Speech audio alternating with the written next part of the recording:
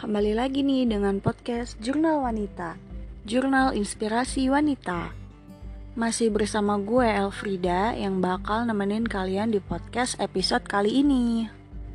Gimana nih puasanya? Masih pada semangat kan? Harus semangat terus ya. Semoga di bulan ini kita selalu diberkahi dan diberi rahmat oleh Tuhan. Amin. Nah, seperti yang udah kita tahu nih guys, puasa itu tuh gak cuma tentang menahan lapar dan haus aja nih, tapi puasa itu juga harus bisa menahan hawa nafsu dan emosi juga. Jadi selama kita berpuasa ini, sebaiknya kita jadi harus lebih bersabar. Jangan marah-marah, jangan emosian, nanti akan mengurangi pahala puasa kita deh. Nah, ngomong-ngomong tentang emosi nih, kalian tahu gak sih sebenarnya emosi itu munculnya dari mana sih? Jadi, emosi yang ada itu munculnya dari dalam diri kita sendiri sebenarnya. Emosi itu muncul dari cara pandang kita melihat sesuatu. Emosi yang kita rasain ini sebenarnya gak selalu emosi yang negatif sih. Bisa juga emosi yang positif atau mungkin ada bercampuran antara positif dan negatif. Emosi yang negatif itu misalnya kayak marah, kesel, kecewa, terus pusing, stres, kayak gitu. Nah, kalau yang positif nih bisa jadi kita senang, terharu, bangga karena saking senangnya, saking terharunya kita sampai meluapkan emosi kita sampai kadang suka nangis. Nah, emosi itu yang baik positif ataupun negatif, sebaiknya kita terima aja, kita akui. Jangan menghindar atau mengelak atau justru malah menyangkal.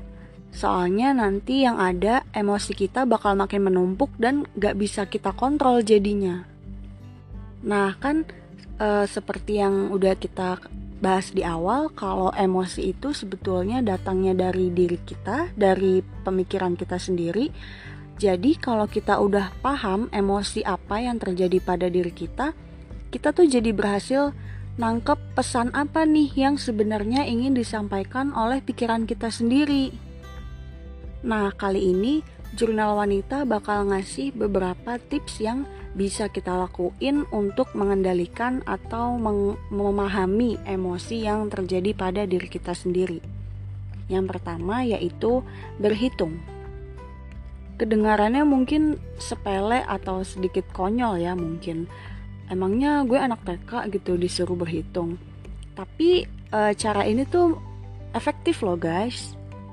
Kalau kita lagi merasakan emosi yang sedang meluap, coba kita pelan-pelan berhitung dalam hati. Nah, pada saat kita berhitung pelan-pelan itu, denyut nadi kita bakal turun dan emosi kita jadi lebih mudah untuk dikendalikan. Lalu tips yang kedua adalah tarik napas. Saat kita berada di posisi emosional, biasanya napas kita cenderung jadi pendek-pendek. Nah, untuk itu mengatur pernapasan kita tuh penting banget. Selain bisa menstabilkan emosi kita, tarik napas pelan-pelan itu juga bisa bikin kita jadi lebih tenang. Coba tarik napas pelan lewat hidung, lalu keluarkan secara pelan juga lewat mulut. Lakuin itu secara berulang-ulang sampai kita merasa udah lebih tenang.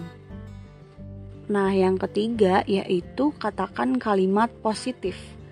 Kalimat positif ini bisa jadi salah satu cara untuk ngendaliin emosi kita. Kita bisa cari kata-kata atau kalimat yang bisa membantu kita untuk jadi lebih tenang, lebih rileks gitu. Misalnya, kita bisa mengulangi kata-kata kayak semua akan baik-baik aja, gue bakal ngelakuin ini, tenang gitu. Nah, kata-kata itu tuh diulang-ulang terus di dalam hati kita, di dalam pikiran kita sambil terus tarik nafas pelan-pelan. Karena kata-kata atau kalimat positif itu bakalan jadi sugesti juga untuk diri kita sendiri. Kalau kita ngasih sugesti yang positif, outputnya pun bakalan positif juga nantinya. Nah, cara yang selanjutnya yaitu mendengarkan lagu. Lagu apapun yang kalian suka yang memberi kalian efek lebih tenang dan lebih rileks dan bisa menurunkan emosi kita yang saat itu lagi di atas-atasnya.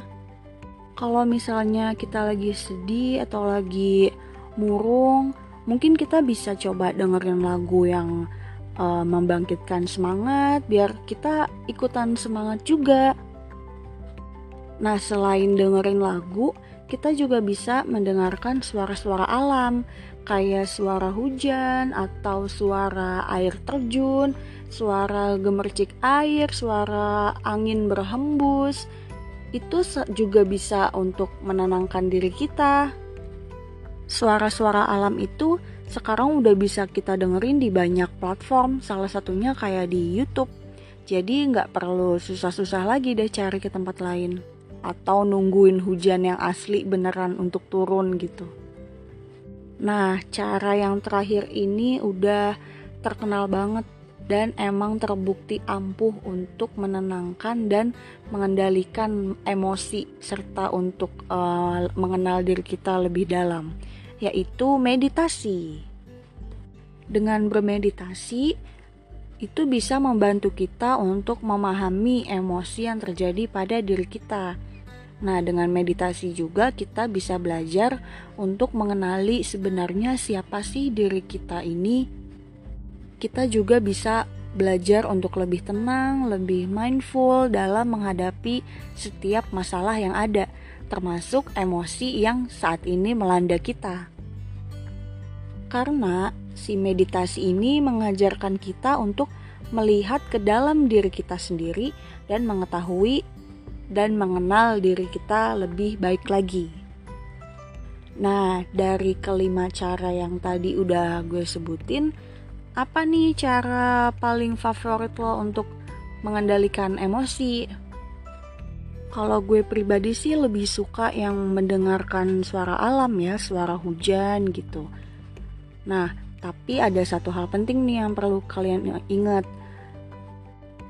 Kalau kita lagi emosi, kita tuh gak perlu untuk menghindari emosi itu.